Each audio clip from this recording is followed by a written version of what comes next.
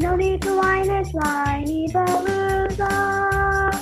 Have some wine and join us on the Whiny Palooza podcast with Rebecca Green. Welcome to the Whiny Palooza podcast. I'm your host, Rebecca Green.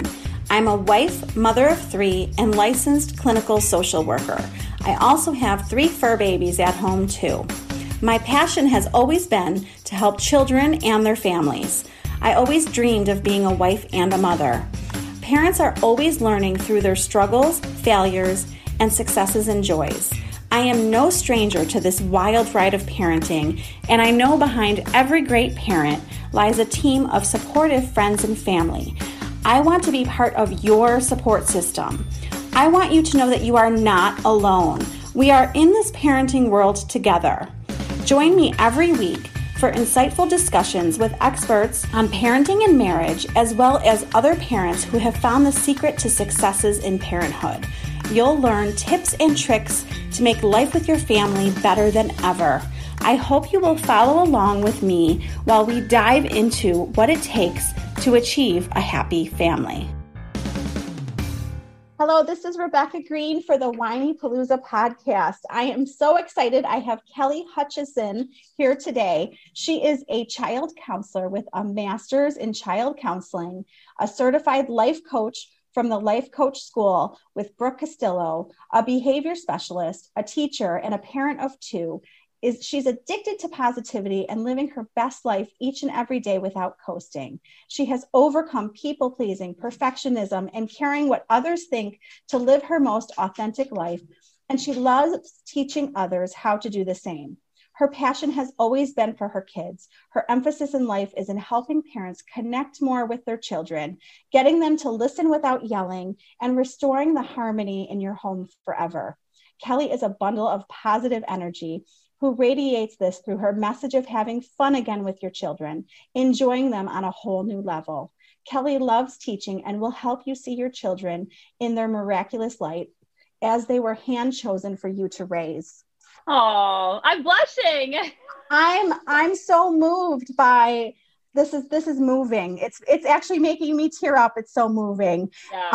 Thank you so much for being here and for doing this with me today. Oh my gosh, this is my honor. Are you kidding me? I love talking about this. You're awesome. I already told you that I've become a junkie of your podcast, Harmony in the Home. Oh my God, I have learned so much stuff from you. Oh my gosh, that makes me feel so happy because it's so scary to, this is the closet I sit in and record it, and it's so scary to do it. So you saying that is the gas to my car to keep going. Yes, keep going because I am addicted and I walk my dog every day and listen to you and have had so many good aha moments. You call them aha moments, and we will get to some of mine.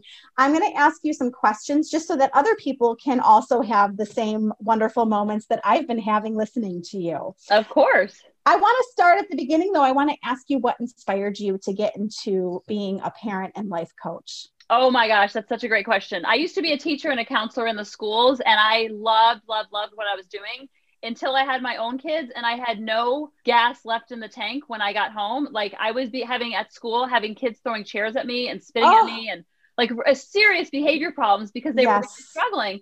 And so I was able to stay cool and calm and collected in those moments. But then when I got home, my kids would ask me for like a glass of water, and I'm like, really? And they're like 1 and 3. I'm like, you can get your own. I wasn't necessarily like that, but I was so snappy at home and I was so calm at school. So I was like, well, maybe if I could do this, what I'm doing in the schools, I could do it on my own time. Then I could have time freedom and not be so burnt out by the hamster. And kind of like still scratch that itch. Cause I tried staying home for a little bit, and that was like, okay, I can only organize the pantry so much. I needed to still scratch that itch. So this is a way to marry the two. And it's been so transformative. Well, I can tell that it's working for you because the stuff that you're putting out to the universe is wonderful. So thank you for making the switch. Oh my goodness. It was a scary, scary leap, but I knew I had to do it because our home was just very stressed. And I felt like we were always walking on eggshells. Yes. Really wonderful. Well, and pre-children, I was at work. Some days it was from 9 to 8 at night. And I'm so glad I'm not doing that because there's no way I would have energy for my kids. Right. You only have so much emotional bandwidth every day. And I was giving it all to my job and I loved doing it. Yes. And then I tried giving it all to my kids and I'm like, well, this isn't really still scratching that itch. I feel like God put me on this planet to connect families with their kids. And that's what I was doing in the schools. So to be able to do the two, my son, he's 10. He's like, I don't even think mommy works. You sit on the computer in your closet. I'm like, you keep thinking that. That's a compliment. Thank you for saying that. I love that so much.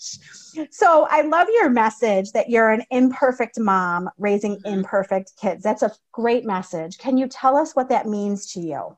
Yes. Well, it's funny because I started teaching and I was always in working with children since like age 10. And so when I graduated, I was 21 when I got my first job as a 5th grade teacher. And I felt like in the schools, I had high efficacy. Like I felt like I could connect with the kids. I felt like, I was getting a lot of like, if there was 20 kids in the classroom, I could get them all kind of doing what they needed to be doing. We had a high connection. I had good relationship with the parents. And I feel like if I look back, I was a very calm and very patient and very, not still strict, but loving. That's what they would say. Strict, but loving teacher. But when I became a mom, so I thought because I had all this experience, I had parents who I thought were amazing and still are to this day. So I thought because I had all this experience and I had my master's degree in counseling, that parenting was going to be actually a little bit easier for me because yes, it was hard for us to get pregnant. It took us 6 years. So I thought that was our journey, our battle, so to speak. So once the kids came, it would be so easy.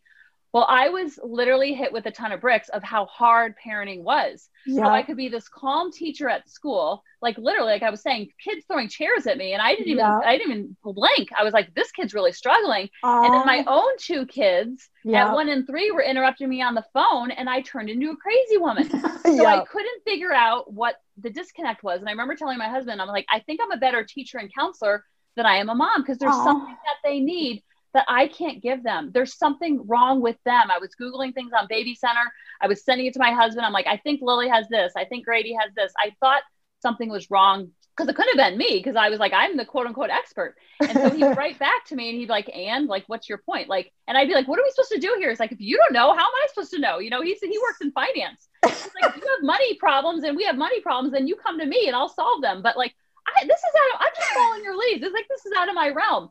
So I was so frustrated and I was so disconnected and I couldn't figure it out until I did. And now that's what I've been sharing since I figured it out of how to like merge the two and be the mom that I wanted to be, because I was sleeping with so much mommy guilt and crying myself to sleep going, if I figure this out, what's wrong with my kids or what's wrong with me or what's wrong here, I will spend the rest of my life paying this forward. And that's what I've been doing. Well, you certainly have. That's a great story.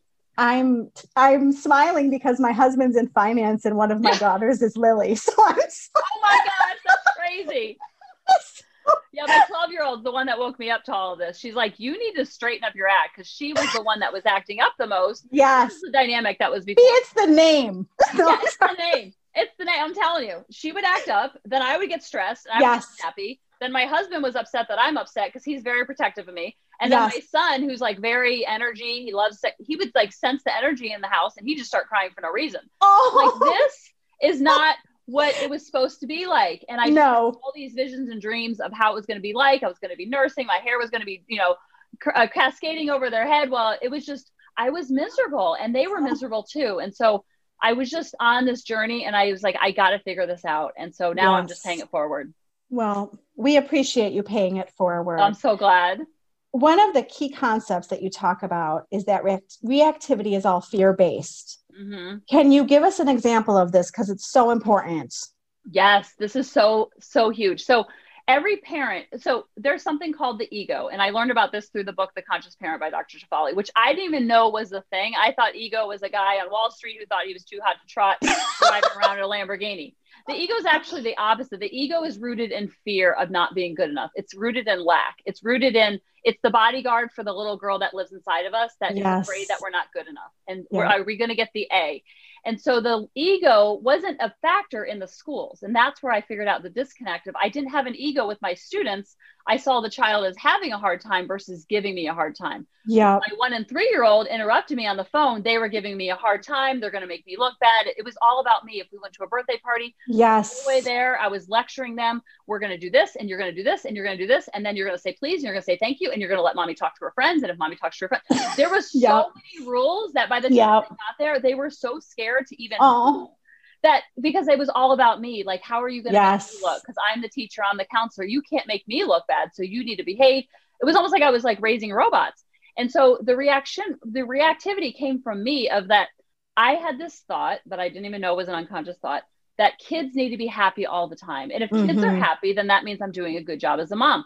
So when my daughter would cry, that would trigger in me, you're not good enough, you're failing, you weren't meant to be a mom, like you weren't meant to do this. That's why you struggled to have babies for 6 years. Maybe you should have just been a teacher. All these messages was going on inside of my head in this moment between their action and my reaction. And I was having all these preconceived notions of they need to be happy all the time, they need to make me look good, you need to have your manners, because that means I'm doing a good job as a mom. And so I was using my kids as a pawn to reflect of how I was doing as a parent versus using my side of the street and reflect on how I was doing as a parent. Makes so much sense. So much sense. What the ego was. I didn't even know what the ego was. And the ego is always rooted in fear and lack. I had no fear and lack in the schools, but with my own two, I was like, I remember when it took us 6 years to have kids. So I remember, and it was quote unquote my fault. The doctors were always saying, Kelly's abnormal. Kelly, it was quote unquote my fault. And so I felt such a unspoken responsibility that like, once I figure this out and we have kids, I remember holding my daughter going, you can't mess this up, Kelly. Like you waited your whole life for this. You spent all this money on in vitro. You can't so much mess stress. This up. Yeah, that was the underlying so much pressure that was going on, but I didn't even know that it was there because I didn't even know what the ego was. So learning what the ego was and like allowing the feeling to be there and allowing the voice to be there, it lowered my reactivity because there's always a space between their action and your reaction.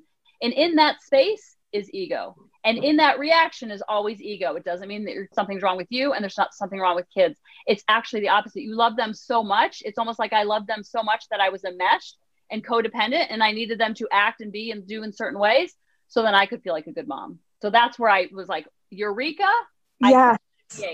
Well, and you helped me because you have said things like, they're pushing your ego. They're not pushing your, like when they're pushing your buttons, they're pushing your ego, which has made me think so much when I get reactive, like what is going on for me right now that I feel this reactive right now. Yes.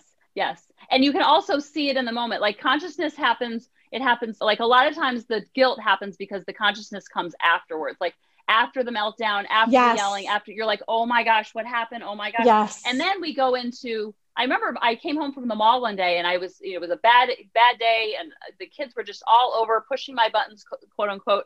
And I remember my husband getting home going, how was the mall? And I'm like, Lily did this, then Grady did this, and then they did this. And so then I did this. It was like justifying. He's like, you really can't do that because they're like little. You can't be snapping at them like that. And he was like lecturing me. I'm like, I literally said this out loud. This is embarrassing to say, but I literally said, well, she started it and she was 3. I'm like, but I didn't even know at the time. I was justifying. I'm like, well, if she wouldn't have done X, Y, Z, then he wouldn't have. It was like a domino effect. If they would just behave, then I wouldn't have to act like a crazy lady. It's more now, if I behave, then they won't act like crazy kids.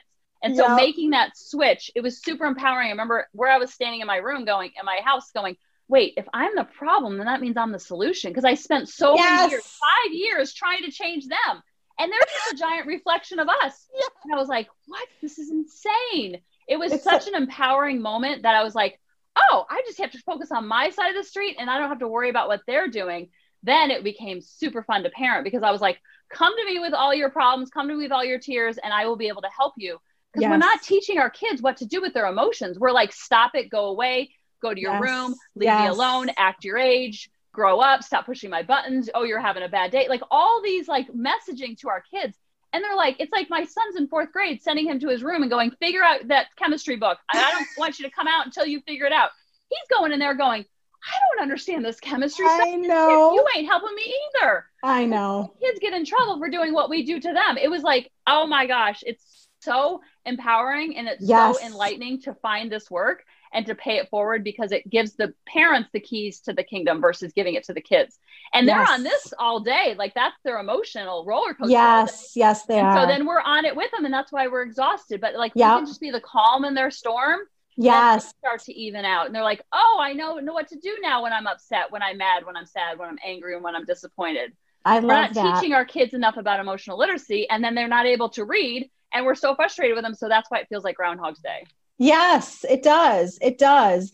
And I want to back up to, okay, so we feel reactive. Okay. Right. And then you say the power of the pause right there. Yes. Okay. Dr. Polly does actually. Okay. Well, Can you talk about it? Because that is where I'm at right now, where when I get reactive, I am now saying, okay, I'm aware, I'm going to pause. Right. And then can you tell us what's next? Yeah. So if a child's like, let's say they're having a meltdown, like my son, we were driving to school today and there was a huge accident. So we were late, and both my kids being late, there's nothing worse. It's bad. They pretty much feel like they're being put up for adoption, being put up for being late, because they are so scared of being late. So there's this huge accident. We're going to be late. He's never been late before. He doesn't know how to get a late pass. He's at a new school. He's wigging out in the car. So when our children are upset, the first thing we want to do is we want to make them feel better. We either want to, like if they're nervous for a play, you're not nervous, you'll be fine. Instead of just allowing the emotion, we have to get comfortable seeing our kids uncomfortable. Yes. So as difficult as it was, and sometimes we give consequences during that time, like you're not acting your age, you need to grow up, you're going to lose the iPad, or like we go into like lecture mode and we go into consequence mode, and that is gas to the fire. So I teach parents how to, during that moment where he's flipping out in the back seat because he's going to be late, because he's terrified, you completely detach. Like detach means you detach your ego. You detach your ego because you want to attach at the heart level. So when we detach the ego, I always akin it to if you've ever babysitted your brother or your niece or nephew, or if you've ever been a soccer coach, or like that detachment. When you see a kid flipping out, then you're not like, it means nothing about me. This has nothing to do with me in this moment. So that's where you detach the ego and fear.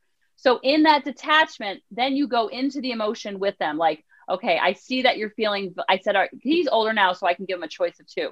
But if he was younger, I would say, you feel like you're feeling nervous. Or I would say, are you feeling shame? Or are you feeling embarrassment? Because he kept saying, I don't want to walk in the class. I'm going to be the last one. And all these eyeballs looking at me. And I said, do you think that do you worry about the shame or embarrassment when you have all those eyes on? He's like, so embarrassing. And then I'm going to not catch up on my handwriting. And then I'm going to have to sit out at recess. It's like this domino effect. I'm like, oh, I bet that sounds super scary.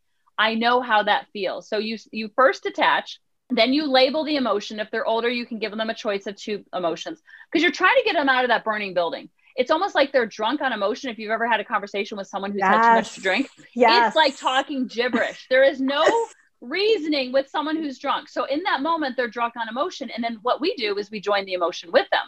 But the goal is to detach, and then you label. That's the first thing, is you label the emotion, or if they're older, you give them a choice of two, because that empowers them. And then I just said, I was at, I had that call yesterday and we were running late from school. So I know how you feel. He's like, that was nothing like this. This is 10 times worse. I'm like, you are so right. You are so right. That is 110 times worse. I'm just saying, I know how that feels, that sense of nervousness.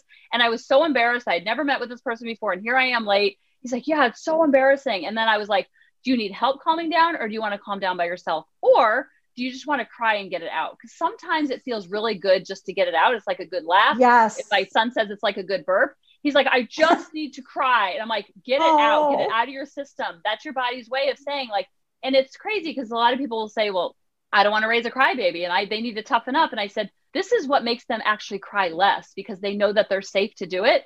And then I said, once we get out of this red zone, then we can start to problem solve. Like, and so he started to calm down. I'm like, are you ready to problem solve? Or are you ready? You want to still be upset? He's like, what if we call the school? And I'm like, oh my goodness, that's a genius idea. So I call the school, put it on speaker, and he's like, I'm not talking. And I'm like, oh, you can talk a little bit, trying to make him laugh, because he likes to laugh to get out of the red zone. We call it the red zone. Yeah. And and so I said, because sometimes we have code words for we're in the red zone. Rumpelstiltskin, nunchucks, and smelly armpits are three things. I go, are you ready for nunchucks? He's like, I am not even close to ready for nunchucks. Don't even go there. I'm like, I get it. I'm just wondering. And then so we're calling, and he's sobering up, so to speak. And I said, do you want to talk a little bit? You could just say your name and school ID. He's like, absolutely not. I'm like, Grady, I'm kidding you, buddy. I got your back. We will figure this out. And so during this like super stressful moment, I'm like, I got your back. We are going to figure this out. We're going to come from a place of yes. And we're going to call the school. And what are they going to say? What do you think they're going to say as it's ringing? He's like, I don't know. I'm going to be in so much trouble. I'm so much trouble. So I'm like, hi, this is Kelly. My son Grady, he's 4th grade. He's never been late. She's like, oh, that's okay. There's a whole line. There's all these people late because of the accident. You're fine. Yeah. He's not going to be in trouble. We're giving a 20-minute grace period. And you could just see the relief in his face of like, whew, okay, this is okay. It's not just me. He felt so alone. And so after we're out of the red zone, I'm like, that was some big feelings you were having, wasn't it? And he's like, yeah, that was huge. I'm like, it's super scary to walk in late. And so it's like, I was adding fuel to the fire before by like, stop it. you act your age. It's going to be fine, because we're so uncomfortable seeing our kids uncomfortable. Yes. So once we can get comfortable seeing them uncomfortable, then we can kind of connect over that. And when you have connection with your kids, you're going to have cooperation. We want the opposite to happen, but they don't know what to do with their emotions. So in that moment, I'm like, let's get it out, and then let's go to problem solving. But if you're not ready to problem solve, that's okay too. We'll just keep until they're eventually going to sober up. They don't just keep crying and crying, but we can actually diffuse the situation versus adding gas to the flames. Because if I would have said at that moment, you just lost 20 minutes of the iPad, holy moly, and you're in a car, it's trapped. I'm like, oh my gosh, I'm like a trap. But I had to do the work in that moment. Like, Kelly, this child does not belong to you. This child's having a hard time, not giving you a hard time. He's a child from God. He doesn't belong to you. He's not a reflection of you. I had to do all this work in that moment. And I literally said to myself, what would Coach Kelly do? What would Kelly do if she was conscious in this moment? But we go unconscious, and then that crying or the sadness triggers something within us that triggers that lack. And the reaction always comes from lack. And a lot of times kids didn't feel seen moms don't feel seen when they were younger. And so a lot of times they will tell me, I just was seeing black. I don't even know what happened. I just lost it. And it was over something so little. I don't know. And I said, well, a lot of times we have this unconscious fear that we're actually yelling at our parents that weren't there for us and weren't listening to us. So when our child doesn't listen to us, they trigger on that old wound, and we try to heal it in current time by yelling at our child when we're really yelling at our parents. So it's really deep and profound to do this work, because we have all this childhood wounding, all this childhood programming that we bring into and all this baggage that we bring into this relationship. And so when our child pushes on our buttons, they're not pushing on our buttons, they're pushing on our ego. And that's the little girl inside of all of us that's so afraid of messing it up. So we parent from that fear-based place, and that's where we're messing it up.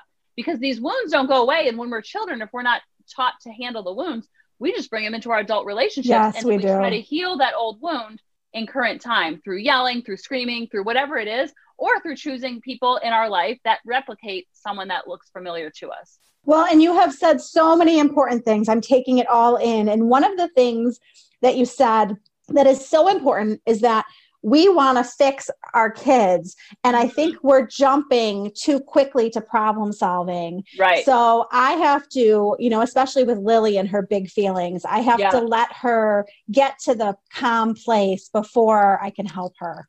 Yes. And I think also normalizing it for them that this is a normal human emotion. We always want to we're trying to change the behavior, but we never want to change the emotion. So if we can normalize that emotion, like this is sadness, this is fear, this is anxiety, this is shame, this is embarrassment. These are all things you're going to feel at 44, 54, 24. You're going to feel them for the rest of your life. Yes. So I'm going to empower you now to let you know I'm 46 and I have these emotions, and they're completely normal and they're completely okay. How we manage them is what we're going to work on. And it takes 10,000 hours for someone to master a skill. So it's a lot of rinse, repeat, rinse, repeat. That's a lot. That's a lot of time. Yeah, I know. Long time.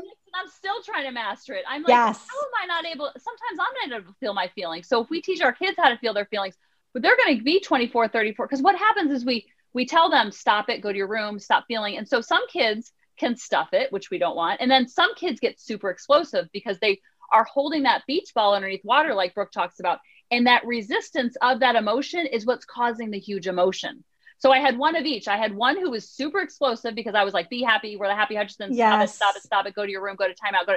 And then I had another one who was just a stuffer, people pleaser, like just whatever you say, I will do. And then they couldn't think for themselves and couldn't manage their emotions when, they struck out at T-ball or they, got left out. And so we're not empowering our kids because we're teaching them, don't feel these feelings. And when you do, something's gone wrong. So go to timeout. So then when they're 24, 34, 44, and they have these emotions, they put themselves in an adult timeout. That's why people overeat, overdrink, oversmoke, over shop, over Facebook, whatever it is, because they're trying to get away from that emotion versus like normalizing it for these 940 Saturdays that they're in our home.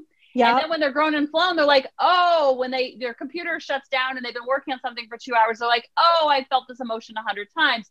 This is completely normal. Nothing's gone wrong. Yep. Oh my goodness. Well, you're moving right into people pleasing, which I wanted to talk about next. Okay. So you talk about how people pleasers even become people pleasers with their children. Okay. Mm-hmm. You're talking to a people pleaser right here. Can you tell me and everyone else why it is not good to be a people pleaser?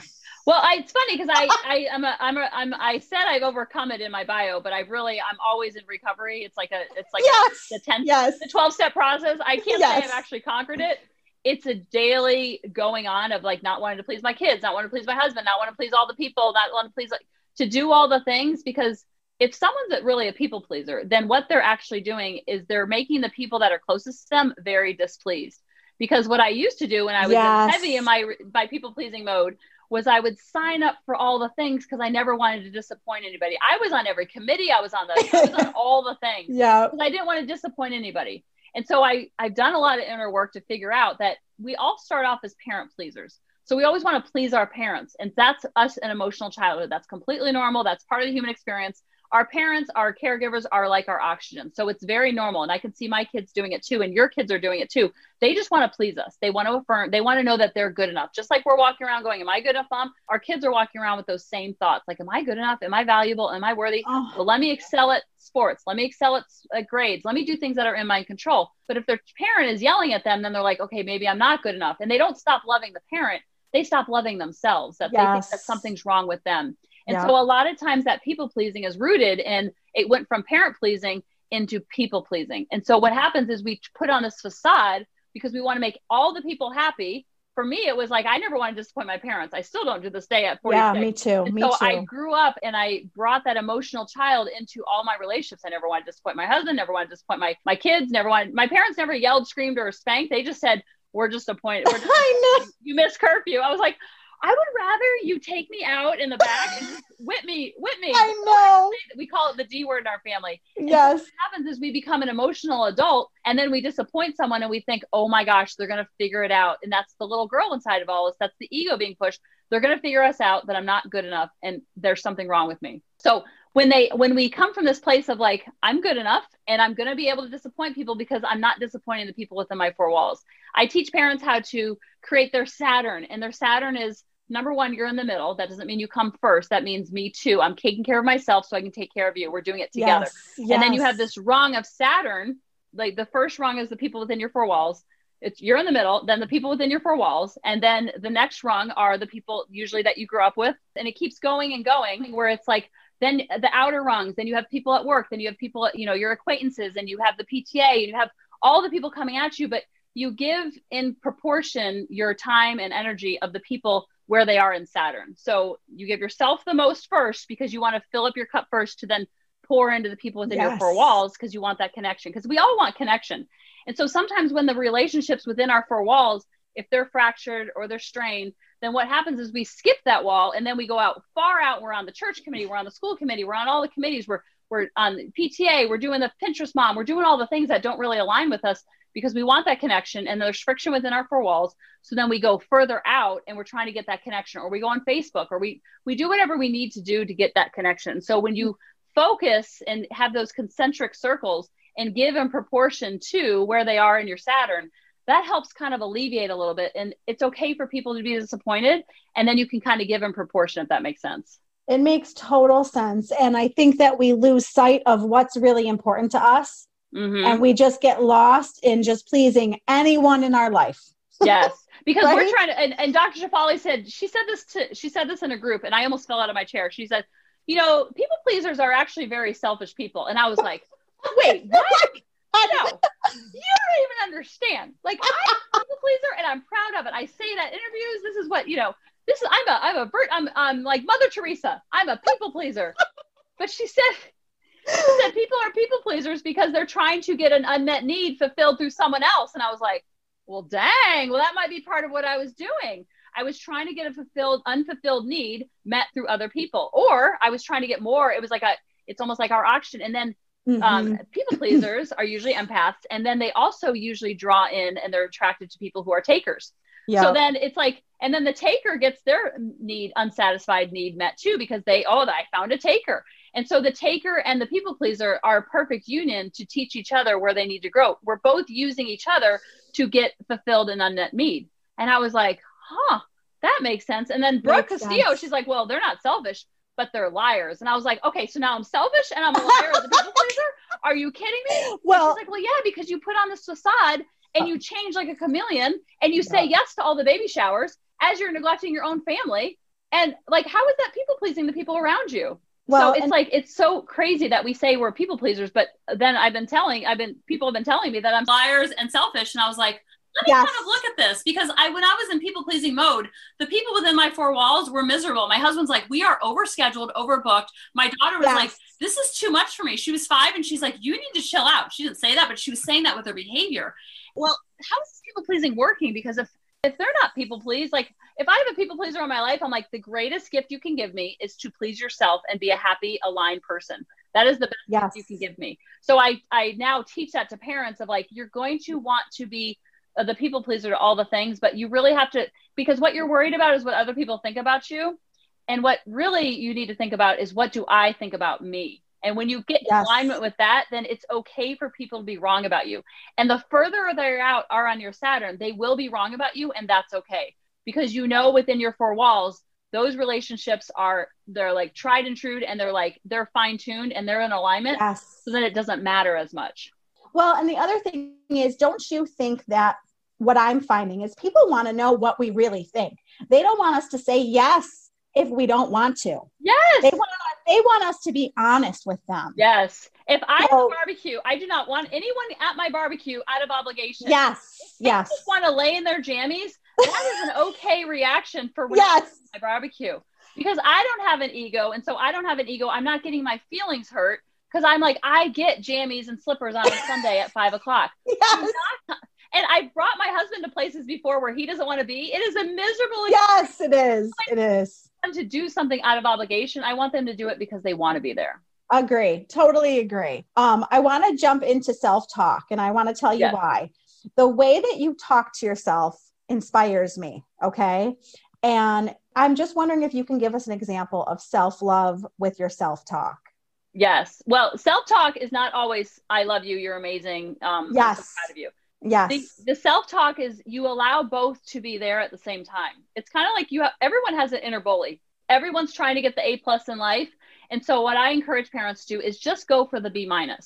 And then that gives you that wiggle room, because we're taught at a very young age to look outside of us for our worthiness and our value. So as a child, we're taught to look to our parents, look to our grades, look to our sports, look to band, always looking outside of us. You never have a 2-year-old that's suffering with poor self-esteem. They're not looking external. They know within themselves they are good enough, they are valuable, and they are worried. They are rocking this life. And what happens over time, it's like, oh, well, maybe I'm not, because I got to see, so we start to question ourselves. Oh, I didn't get into that college, or that guy broke up with me. And so it becomes more about external validation versus internal validation. And so just as we're aware of that, that's important to be aware of it, because you can have both at the same time. Because when I'm going to do the thing and I want to get the A+, and then I fail, or someone says something negative, or I miss the mark, or I forget to find, one day I forgot to bring my daughter's snack to the soccer game when she was like 4, and I was very unconscious. You would have thought I left her on the side of the road and put an adoption sign on her forehead, because I beat myself up like I was the worst mother on the planet. Because I thought that not bringing snack, well, all moms bring snack, and that no one forgets snack. Like, how could you forget snack? This was my inner voice. And so my friend, Tina Tice, I'll never forget this. She's like, I want to do a challenge with you. Can you go 24 hours without complaining or being negative? I was like, of course I could. I see myself as a pretty positive person. So I went for 24 hours, and I couldn't believe how positive I was on the outside, but how much I was beating myself up about all the things. Like, I can't believe you didn't do that. The dishwasher's still full. And how could you do that? And you get your act together, Kelly. You just snapped at the kids. And it was like a constant barrage. I was like, holy cow. And so that's when we become conscious about our thinking. Then we're not living in the unconscious and repeating the same old. And that's why it feels like Groundhog's Day. So I allow both of them to be at the same time. Like, if I'm like this morning, I'm going for a run. And as I'm running, I'm going, you're so slow. You used to be so fast. Why aren't you fast like Samantha? You used to run a 6-7 minute mile. And now it's saying, because I have this little chime in my ear going how fast my mile is. It's 11 minutes. Are you kidding? You're so slow. You used to be a college athlete. Like, I was like, this is insane. Get this whole off my back. Yes. Allow it. I'm like, oh my gosh, this is so crazy how the mind is, because the brain has 60,000 thoughts a day, and 80% of them will default to the negative without mind management. So I just allowed the ego to be there. I'm like, I see you, ego. I hear you. I love you. Don't beat me up. Let's just be kind. So it's almost like you allow the bully and you allow the ego to be in the car with you, but you're like, no, I'm going to be in the front seat. I'm going to talk nicer to myself as the bully's kind of tantruming in the back, because we want to like erase them all together. And if I could erase the bully, I would. But instead, I was replacing it with like, be proud of yourself, Kelly. You're out here. It's cold. Yes. You like running in the heat. Like this is, you're out here. And even if you're slow, you're still going, and it's so hard to do, and your knee hurts and you're still out here. So I was like having this inner battle. And so it's not even a battle. It's more like you allow them both to be at the same time versus like, leave me alone. Because what happens is the bully will come up and then we don't do anything. And I'm talking to the bully. I'm like, listen, bully, listen. I call Edith my ego.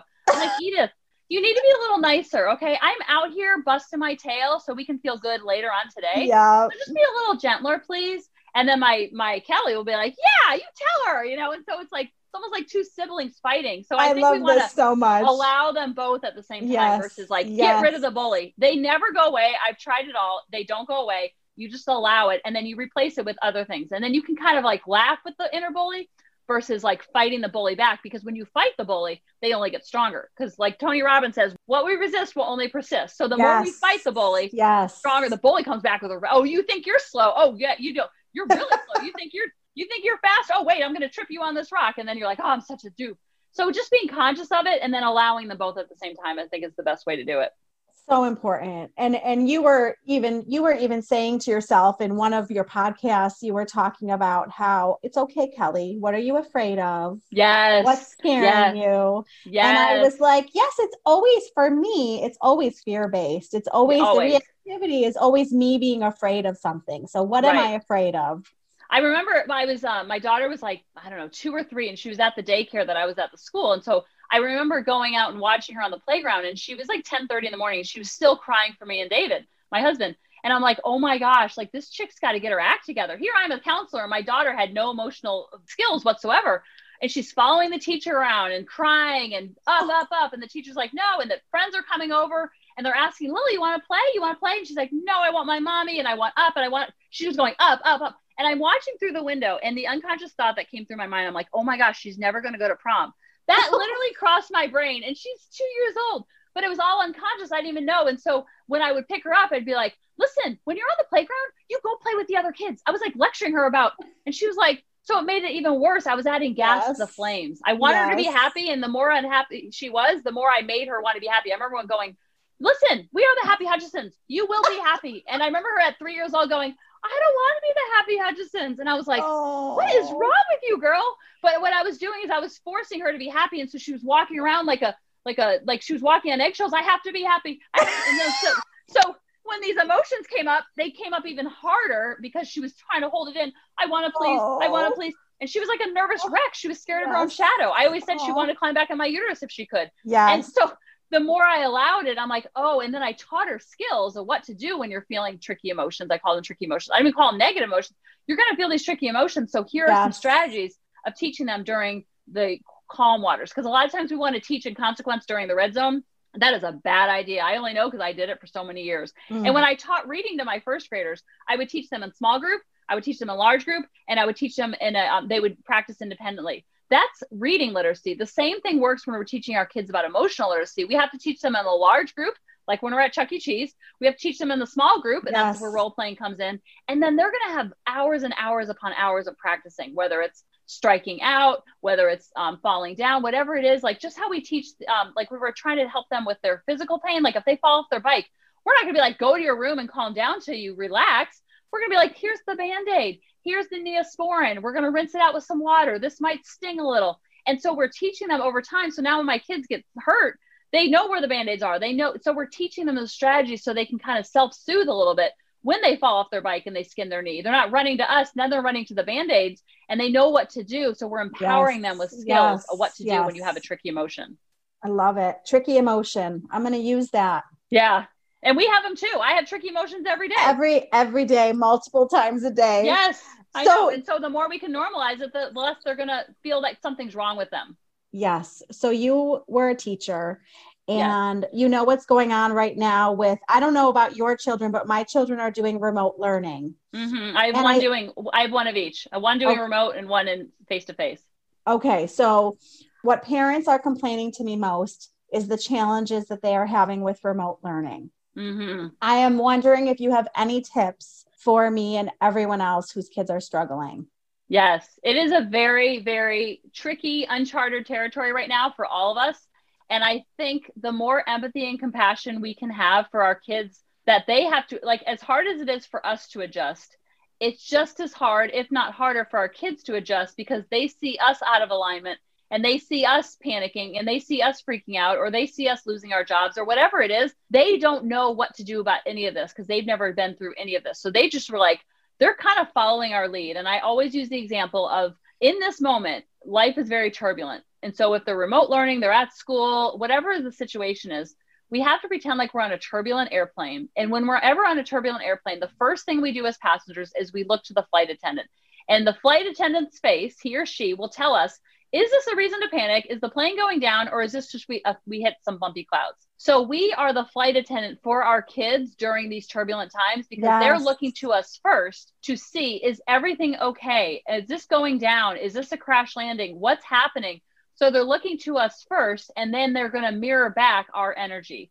And it's okay for them to be upset, just like we're upset. Yeah. And I think the more we allow it, the less it happens. It's kind of like on the way to school today, the more I allowed those emotions for my son, the less he had them. And not that we want them to go away, but we kind of build connection during those times. And we're like, I know this is hard. When someone says to you, I know this is hard, that is so, it's like Neosporin to the wound. The other day I was out with a girlfriend and she's very ill. And so being with her is hard to be with her because I see how ill she is. And I have so much compassion. I'm so sad for her, and I feel so helpless. And so when I came home for our lunch, my husband was like, you seem kind of quiet. Is everything okay? And I said, it's just really hard to be and see and face to face, because I know the problems, but when I'm at lunch, I can see it firsthand. So it's really hard to be around. And all he said was, I bet that's hard. And I was like, oh my God. And, he could have been like, well, at least you're going to lunch with her. Well, that's so nice. And he didn't try to make it better. He just like, I bet that's hard. And those 3 words, I was like, thank you for holding this space. He's like, I'm just saying, I think that would be hard to be around. He's like, he doesn't do this work. And so he's not really getting it. But I'm like, that felt so good to me that you said that. He's like, okay, and he didn't really get what he was doing. But what he was doing is he was allowing me, I wasn't okay. And he was allowing me to not be okay. And we have to get comfortable seeing our kids uncomfortable and teaching them during those moments that, yes, this is hard. It's supposed to be hard. And we're in this together. Just like this morning with my son, I was like, I got your back. We're going to figure this out. I don't even know what the answer is. I don't even know where to drop him off for late. Do I go in? I'm in my running gear. I have a knee brace. Like, this is embarrassing. I go, this is embarrassing for me too. So we'll both be embarrassed together. So it was such a connective thing, but it was such a meltdown moment. I had to do all the steps, because what I wanted to say is chill out, calm down. You're overreacting. But think about if I called you and I've had a tough day, or you called me and you've had a tough day. And I'm like, listen, you need to calm down. You're overreacting. Act your age. You'd be like, I'm not going to be calling you again. But when a friend says to you, when a friend says to you, I know how you feel. I had a day like that last week that totally stinks. You're just like, let's go have some coffee. You feel so connected to that friend, and they've done absolutely nothing. So we can give that same gift to our kids. And what happens is the children will then see you as being on their side, and they won't be so combative. My daughter was so combative. I would label her as strong-willed, explosive, like all the things. I wouldn't label her as any of those things, but the reason why is she didn't feel like I was on her side, because I was always trying to happy her up. And if we can know that our kids don't need to be happy all the time, and that's okay, then they put their fists down and they're like palms up, and they're like, okay, you're on my side and you've got my back. And so that is a very connective way to parent. And then the children know that I'm allowed to feel all the feels. Yeah, I'm not allowed to hit my brother or sister or throw things, but like, let's learn some other strategies. Makes so much sense. So much sense. Can you tell everyone about your parenting boot camp? Oh, sure. I found this work when she was 5 and he was 3, and now they're 10 and 12. So when I found this work, you literally would have thought Ed McMahon came to my house and I won $1 million, because I was so excited to figure it out and bridge that gap between who I was and who I wanted to be. And again, I'm always B- every single day. That's what I shoot for. And that's taking that pressure off me has helped me immensely, because I wanted to be the A+ parent. And I was failing miserably at being an A+ parent. I was getting like D's and F's. Like I wasn't even on the honor roll. It was bad. So I started sharing little by little, and I also help people lose weight. And so when I was helping them lose weight, I'm like, what is under the emotional eating? Like, what is stressing you out? What's causing all this agita? And they're like, my kids, my husband. I'm like, oh, I can help with that. And so I started sharing this in bits and pieces. And then people were losing weight because they weren't so emotionally drained by their kids. And so I started to share things little by little. And then I was getting all these emails like, what was that strategy? What was that tattle box? What was that book? What was that? And so I was like, all right, I need to put this in some type of format, in an organized format. I did it for 30 days of like the top things that I'm asked on my email. And so for 30 days, we spend focusing on the mom, not from a place of guilt and shame and I'm not good enough, but from a place of like, you are more than good enough. You are like the perfect parent for this child, and you have the perfect child for you as a parent. They are here to teach you how to grow. So I spend 30 days with the parent.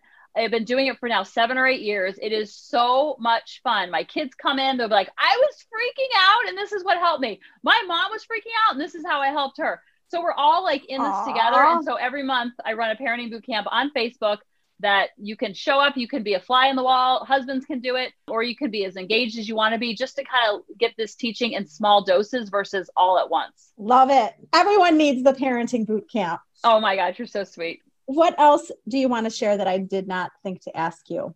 I love sharing this work. And so I started a podcast called Harmony in the Home, and it's all about imperfect parenting, imperfect kids. And I tell them every single day, my kids, and I tell all the parents that I help, we are all flawed and we're all awesome and we're all flawsome. I didn't come up with that term, but I love the term. It's kind of love it too, of that, like the 50-50, because I think we all, like, with the Christmas cards are coming in, the holiday cards are coming in, and we see all these perfect families and we're like, oh my gosh, I'm doing it wrong.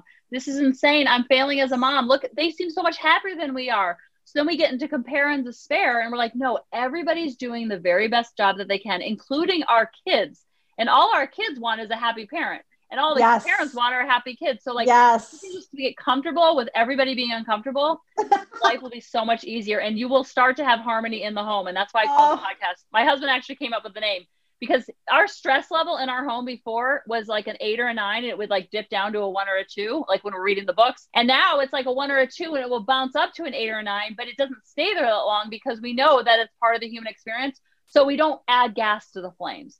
And so I love sharing all of this on a deeper level on the podcast called Harmony in the Home. And there's different topics based on what you're struggling with. And I think we're on like episode like 80, which is insane in the membrane. It's the scariest thing. Every time I sit down, I'm in front of the microphone, I'm like, I don't want to do this. This is so scary. I don't want to do this. It's like jumping out of a plane, because it's such a hard thing to talk about, because I know parents beat themselves up enough. So I don't want them to listen to the podcast and be like, oh, more reason to beat myself up. More reason I'm failing. Not doing it that way. No, so you are doing awesome. Yeah. You're doing awesome. You make me feel so understood when I listen to you. Where else can they go to find you besides your podcast? I'm on Facebook and Instagram as Kelly Hutchison, HUTCHESON. Everyone wants to throw an N in the middle. I did the same thing. I'm so sorry. Oh, it's okay. My maiden name was Stout. So you think like I went from Stout to Hutchison. I'm like, David, this name isn't really working for me. Maybe you should change your last name to Stout. Because nobody misspells Stout. I misspelled it. Yeah, I've been married 20 years and I'm still getting used to spelling it because everyone spells it wrong. So it's completely normal. But the way that you feel so understood by the podcast is because you feel like, oh my gosh, I'm not alone. This is normal. Yes. Is the same gift I want to give to the kids of like, you're not alone.